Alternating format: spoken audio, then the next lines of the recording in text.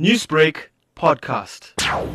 The teacher was in school on Thursday last, and she got ill at home in the evening. We believe she picked it up from her husband because both her husband and her picked up virus. But because there's a possible interaction with the staff members up until Thursday, the department has decided that they will test the teachers and they will close school until the learners are tested as well.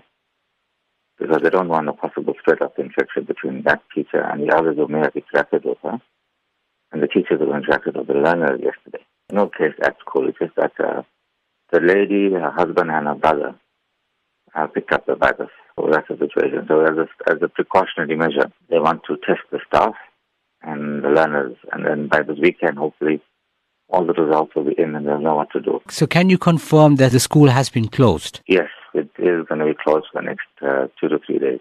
Newsbreak, Lotus FM, powered by SABC News.